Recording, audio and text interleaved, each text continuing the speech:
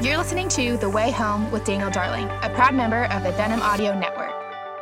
This episode of The Way Home podcast is brought to you by the good folks at the Christian Standard Bible. I just want to say a word real quick about the CSB translation. I've been using it in my preaching and my writing and in my personal devotions for the last couple of years. I really like their balance of good scholarship and faithful translation work, also with readability. I want to make you aware of a special new commentary series called the Christian Standard Commentary. This is a set of commentaries that focuses on the theological and exegetical concerns of each biblical book while paying careful attention to balancing rigorous scholarship and practical application.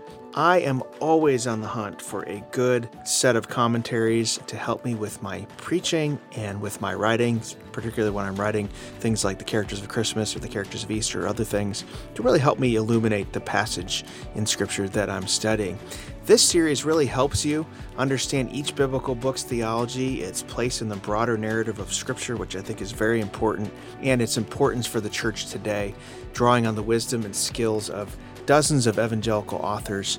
It's really a tool for enhancing and supporting the life of the church.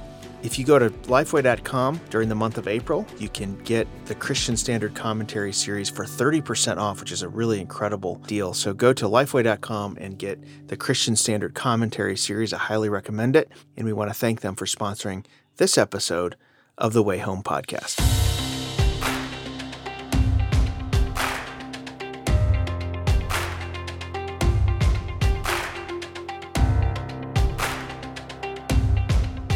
Well, hello and welcome once again to the Way Home podcast. I'm so glad you're joining me today.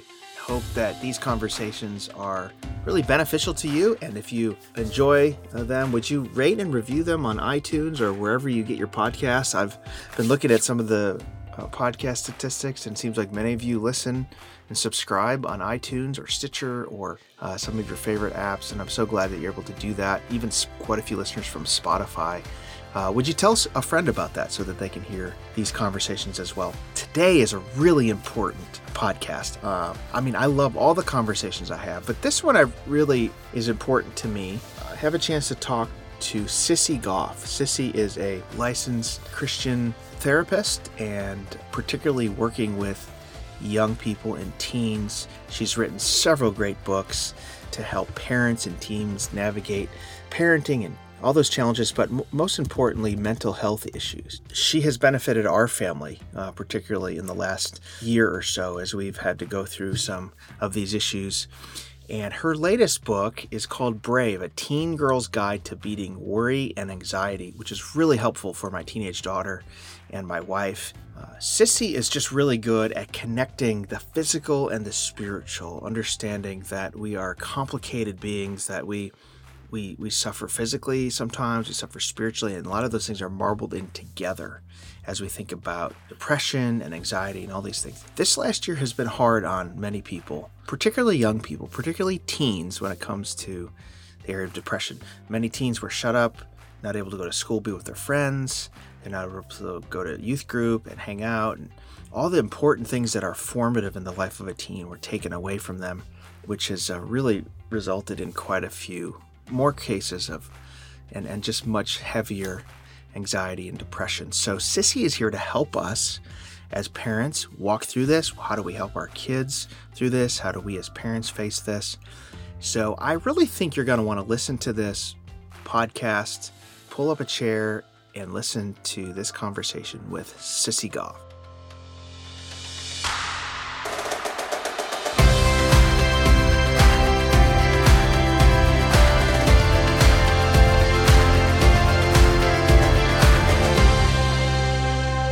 Well, I'm so glad to have on the Way Home podcast, Sissy Goff. Sissy, thanks for joining me. I'm so honored to be with you. Thank you so much for having me. So glad to have you. And as we were talking before before we started, your ministry has been a blessing to our family. Our family has had some struggles with mental health, mental illness, particularly our children, particularly in this last year or so. And your book, Brave, has really been helpful, especially for my oldest daughter. My wife has kind of walked her through it. So much really helpful things there. I want to encourage people to get this book. We're going to have a link to it in the show notes, but I wanted to ask you before we talk about these really important things, I would just love to know, just because this is something I'm always interested in. How did God lead you into this kind of ministry? Well, it's funny because I think I'm probably older than you are, but when I was growing up, no one was talking about counseling. I mean, if I had any friends who were in it, no one acknowledged it. And which was, I think, really to our detriment in a lot of ways. I'd heard of one child psychologist, which this says some about my high school years. She was on Days of Our Lives. Her name was Marlena. And she was the only one I was familiar with. But somehow that concept of working with kids in that kind of capacity kind of lodged its way in my heart. And I grew up with my dad in the Holiday Inn business back when Holiday Inns, when you saw Mm. them everywhere. And he really wanted me to follow in his footsteps. And I think I did not obviously feel called into that. But I went to college and he was pushing business classes and I kept taking psychology classes. And, just like God works so often, it was one step at a time. Those were the classes where I just felt more tug at my heart. And then I knew I had to go to grad school if I majored in psychology. And so I applied to Vanderbilt and had always been kind of intrigued with Nashville. I'm from Little Rock, Arkansas, and got into Vanderbilt grad school. And I had a background in young life, which I just loved. And so that idea of working with kids and getting to come alongside them had really taken root inside of me too. And so honestly, I think it wasn't until I interviewed at the place where I'm still working almost 30 years later. I interviewed with my boss, Melissa Trevathan, and I had tears in my eyes the whole interview thinking, I feel like this is what God made me for. And I didn't know it existed, that it was counseling and super professional and clinical, but also really relational. And, now you may have heard a little bit about Daystar, but I mean, we're in a yellow house and I take my dog to work every day. And, so it's very disarming in its approach to counseling. So I think it was kind of like when I met Daystar was when I really felt like, oh, this is it. This is where I've been meant to be. Mm. Yeah, that's interesting you say that. I felt the same way growing up, that I'm 43. I grew up in a bit of a more fundamentalist background, not to throw shade, because I love my church, growing up and grateful for everything. But in our world, there was a stigma about psychology and psychiatry. And really, if you needed counseling or help, you went to the pastor, which I still recommend people do. But it was like, that's the only person that can help you, and there's just a stigma of that. And of course, when I became a pastor, I realized, like there's a skill set God has given people to work through the layers of people's lives, both clinically and what's going on with their bodies, but also spiritually, and how complex and interwoven that is. And I really and then we had some mental illness in our family. I became awakened to that. So I'm really a big believer in the work that you're doing. It seems like there's less stigma, although it's still, as a pastor, there's still a thing that a lot of us have, that if I go to a counselor, like if I get in my car and actually go, then something must be wrong with me, or someone's going to see me. Someone's going to think Yes. something's wrong with me. And how do we work through that?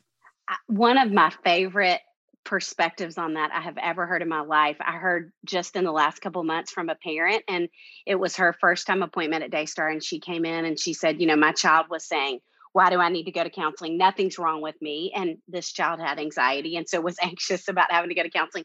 And the mom said to her, which I thought was brilliant, she said, our job as parents is to build your team of people that are going to be cheering you on throughout your growing up. And she said, we have somebody who's checking on your body, that's your doctor. We have people who are helping you with your brain development and your mind, that are your teachers. And of course, we're going to have somebody that's helping you emotionally.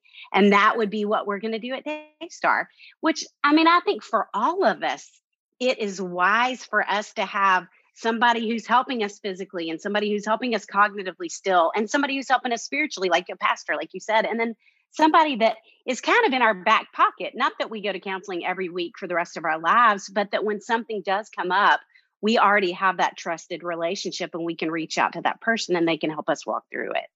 Yeah, I agree with that so much. And the Bible says that with a multitude of counselors, there's wisdom. And it's true for all of us, that we need more than one. I think as a parent, I want other voices in my kid's ear besides me that might be gifted in certain ways that I'm not, that can help reinforce what we're trying to do, right? Yes. And you're so right. And part of that too is I think as kids march closer and closer to adolescence, I mean, you Hmm. know this as a parent, your voice gets a little bit quieter and the Yeah. voices of other people gets louder. And so we laugh at Daystar all the time and say, we're saying the same exact thing that parents Hmm. are saying to kids, but we're a different voice. So sometimes kids will hear us a little bit louder. That's so great. There's a few different places we could go, but I really think this is such an important conversation. This year has been hard Yes. for teens. Mm. It's been hard for everybody the last, Right. It's been hard of all of us. Yeah. the 10 to 12, 18 months, however you want to talk about so many things. But I really feel like the isolation has been hard for teens. If you think about what teens have lost, not just in-person schooling, but hanging around their friends and all the little gatherings that we took for granted that we probably didn't even really want to go to, but we went anyways, that were forming us in terms of the being with people. I feel, and a lot of them lost their ceremonies, their graduations, their camps that are so formative. And can you just speak to the crisis I feel there's a crisis with teens and mental health right now. Can you speak to that situation?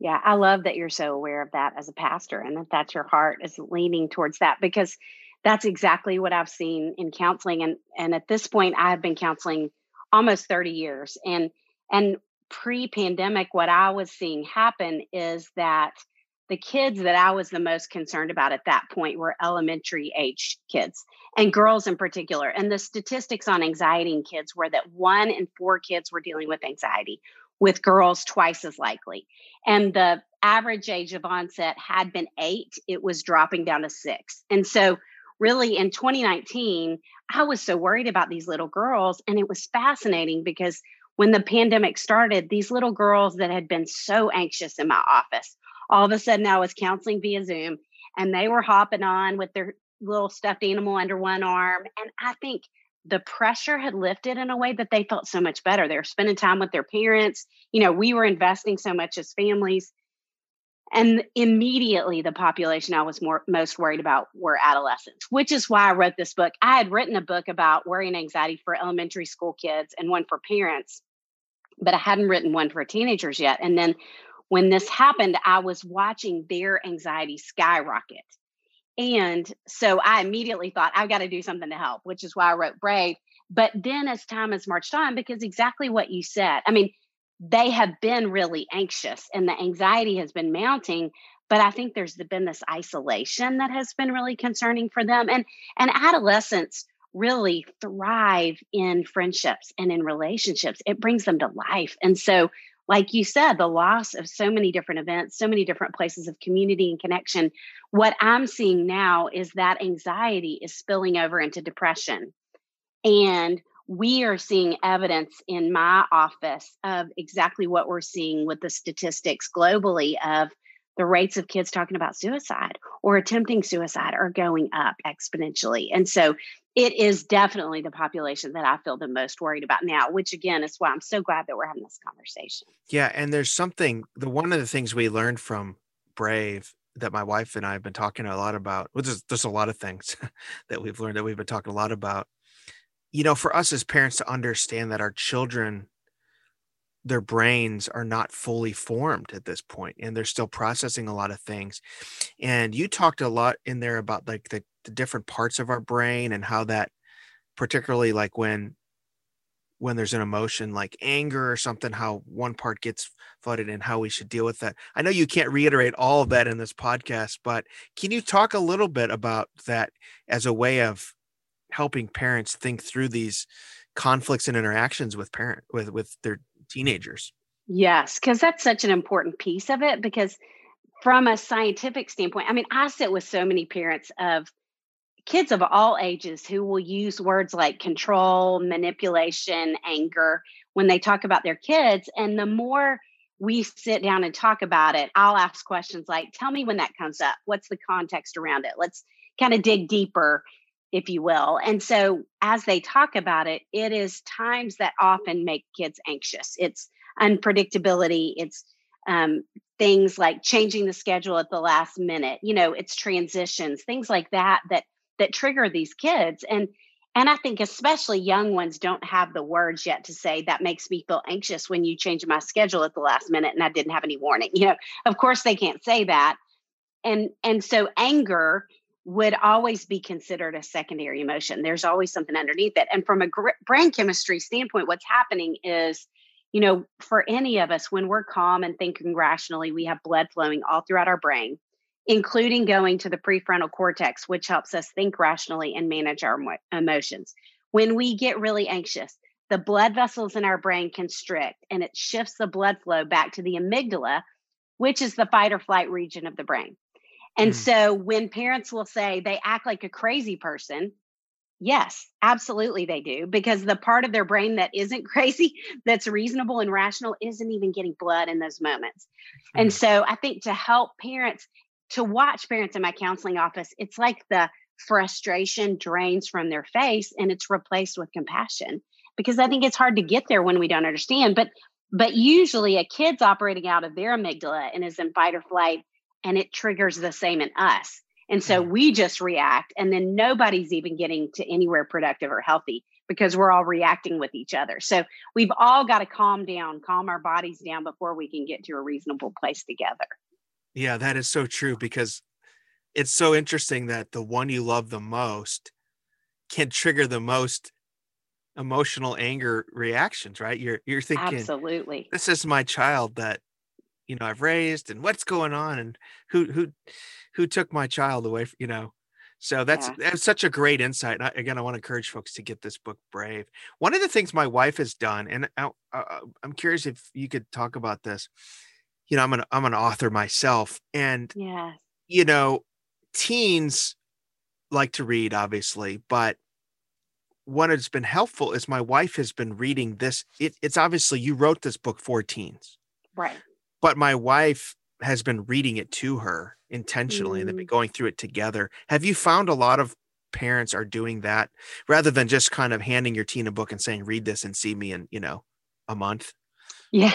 Well, I think that says a lot about your wife and your daughter's relationship, because there are a lot of teens who would not let their moms do that. So yeah, that's amazing. Way to go for her. And I would say if your daughter will let you, it's a beautiful idea. If not, like one of the things that I recommend in counseling a lot is when parents and girls, moms and girls, or dads and girls have a shared journal and they write back and forth. And Brave was really written to be in journal format. So if you can read it to her, that's awesome. If not, even if you can let her read a chapter and write in it and annotate it, and then give it to you, and you can read how she's commented and what she said, and then ask questions in the margins and send it back to her and go back and forth like that.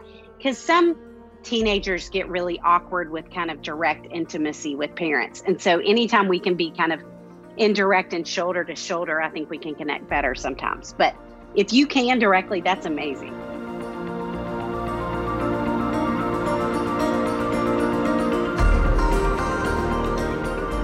Before we continue our conversation, I just would love to tell you about a great new podcast that I would love for you to check out. It's called Compelled. They find Christians with amazing stories about how God has transformed their lives. In fact, just a couple days ago, they released a brand new interview with a man by the name of Ken Freeman, who endured unbelievable and tragic abuse and neglect and torture as a child. They sat down with Ken and talked about what that's like to endure that trauma as a child, and some of the things that he's still going through and processing, and how finding faith in Jesus Christ helped him find the love of a perfect father. I think this is a story that you'll want to check out. So you can go to compelledpodcast.com, or you can search for Compelled in your favorite podcast app. We want to thank these kind and creative folks for sponsoring this episode of The Way Home.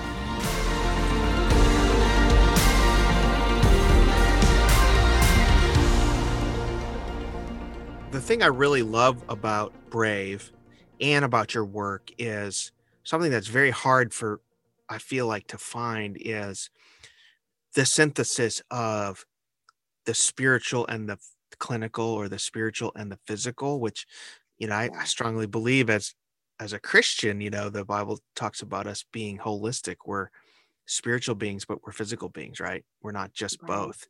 And I feel like a lot of times, sometimes counseling will only be clinical Mm. and there's not the spiritual dimension, or counseling will only be spiritual and doesn't address the physical dimension. So talk about how you really synthesize these two. And when I read Brave, I really feel like you do it in a way that's just it just flows really well. So just maybe talk about your Thank approach you. in that sense. Well, the book, Brave book, but also Raising Worry-Free Girls and Braver, Stronger, Smarter are all kind of a similar format Mhm. because it's how I approach it with families, and it's understanding and then help and then hope. And that we've got to start with a real basic understanding of what anxiety is, how it impacts us, because I think if we're only coming at it one dimensionally, we're not really helping the whole person. And so starting with this sense of understanding like why it's impacting you, how it's impacting you, and then moving to a real practical sense of help is very important. And that's the cool thing about anxiety is it's the most prevalent disorder technically among kids right now, but it's also the most treatable. And so I think we want to give really practical tools to help with that. But the reality is it's also impacting our spiritual selves. And at some level our faith is shaken, or it's also undergirded by a sense of trust in God. I mean, I love that Melissa, who is our director at Daystar, she's the one who said that courage isn't the antidote to anxiety, but trust is. Mm. And I think that's so true. I mean, I think there is, and as I'm saying this, I think we also have warped this sometimes in the church, but I think ultimately our faith does provide this really rich foundation to have a sense of trust in a God who cares for us and delights in us and is going to protect us. And I think when we struggle with that, our anxiety can be worse at times. Now, also from a clinical standpoint, I would say there are times that, bottom line, our brain chemistry has shifted enough that we not only need counseling, but we need medication. And so we just Right. want to hit it from all of those standpoints. We want to come at it from a scientifically based standpoint. We want to come at it from an emotional standpoint and a spiritual standpoint, because all pertain to what we're talking about in terms of anxiety. Right. And I really feel like our theology allows us to do that because, Yes. we are complex beings. We're holistic beings. If you think about the fall, that we easily want to just, I've noticed this, and I have not done much counseling, but as a pastor talking to people, it's very rarely as simple. Sometimes it is, but very rarely are situations as simple as, is this a sin problem? Is this a Right. behavioral problem, a habit issue? Is this a clinical issue?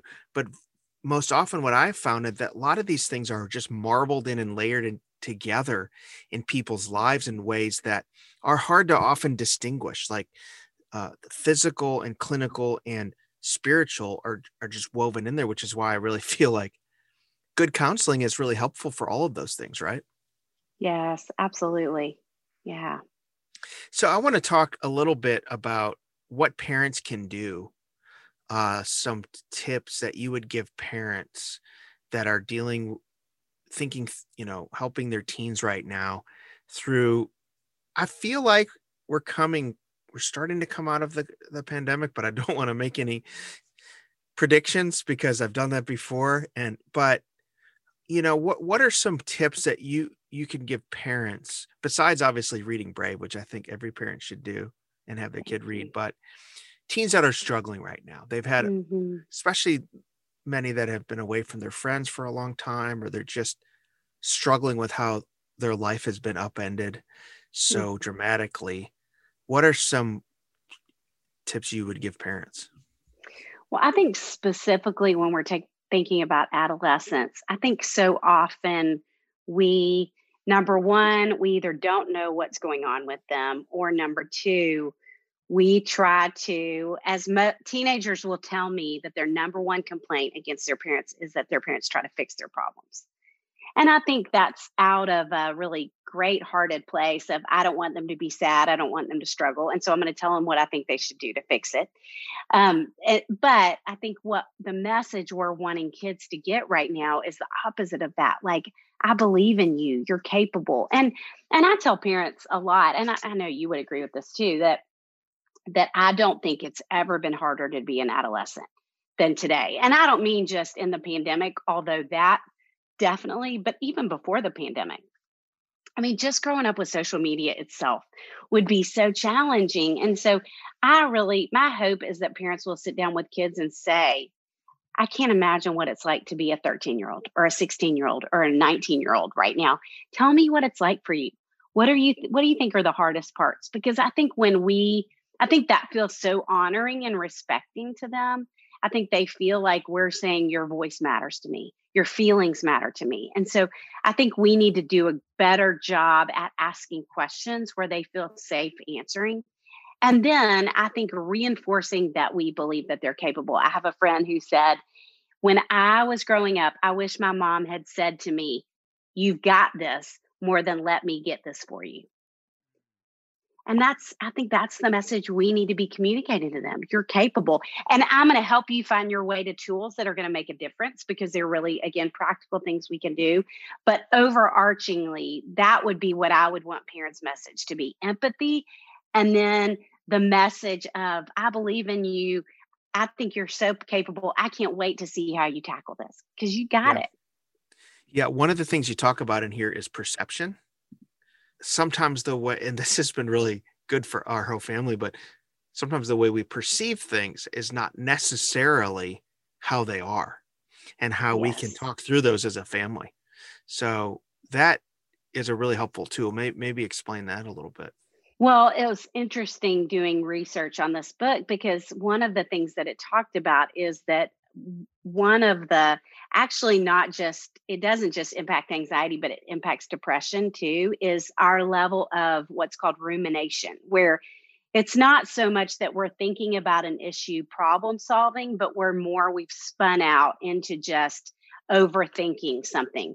And, I talk about a lot with kids, like anxiety is like the one loop roller coaster at the fair. And so when we just loop and loop and loop and loop and think, I made that situation so much worse. I have no idea what to do. I can't figure that out. I can't do anything about it anyway. And we just get stuck in this loop. And that shifts our perception, and our perception becomes more based on emotion than it does reality. And for teenagers, that is particularly difficult at times. And so I think, again, as we're thinking about ways to talk to teenagers about this kind of thing, to let them start with leading, kind of telling you their perspective. And you're going to be able to tell that. I mean, there are kids that I sit with as a counselor, and I just let them talk for about 20 to 25 minutes, knowing their perception is leading this conversation. And then I'll say something like, do you think there might be more to the story? Or tell me kind of what you think, how you think that person saw that situation. Or, I feel like I've heard a lot about what you feel. Now let's talk about truth in that situation. So helping them shift and see that there's a bigger perspective than just their little perspective in this moment. Yeah, that's really good. That's really good.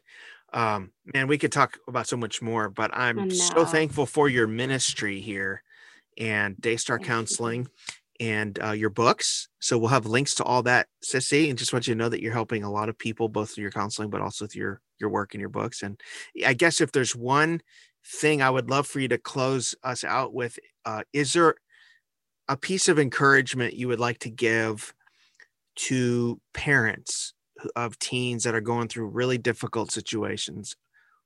Maybe teens that are wrestling with who God is and their relationship with him, wrestling through some very significant issues, perhaps with some mental health challenges.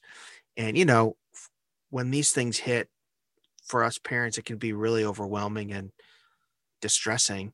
So, yes, of course. Can you give a piece of encouragement for parents in those situations?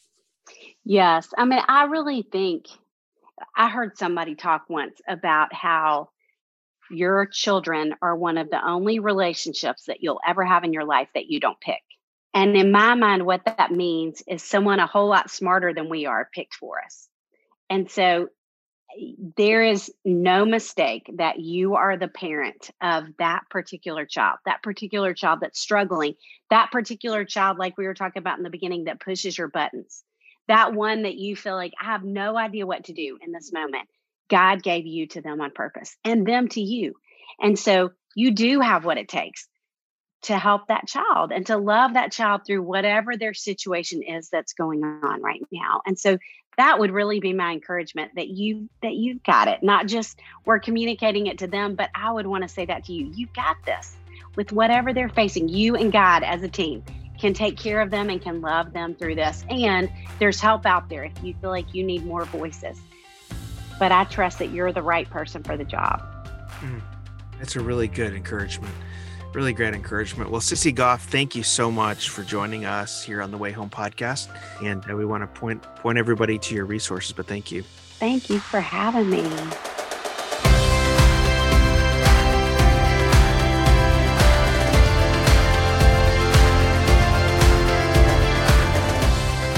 Thank you for listening to this edition of the Way Home podcast with Daniel Darling.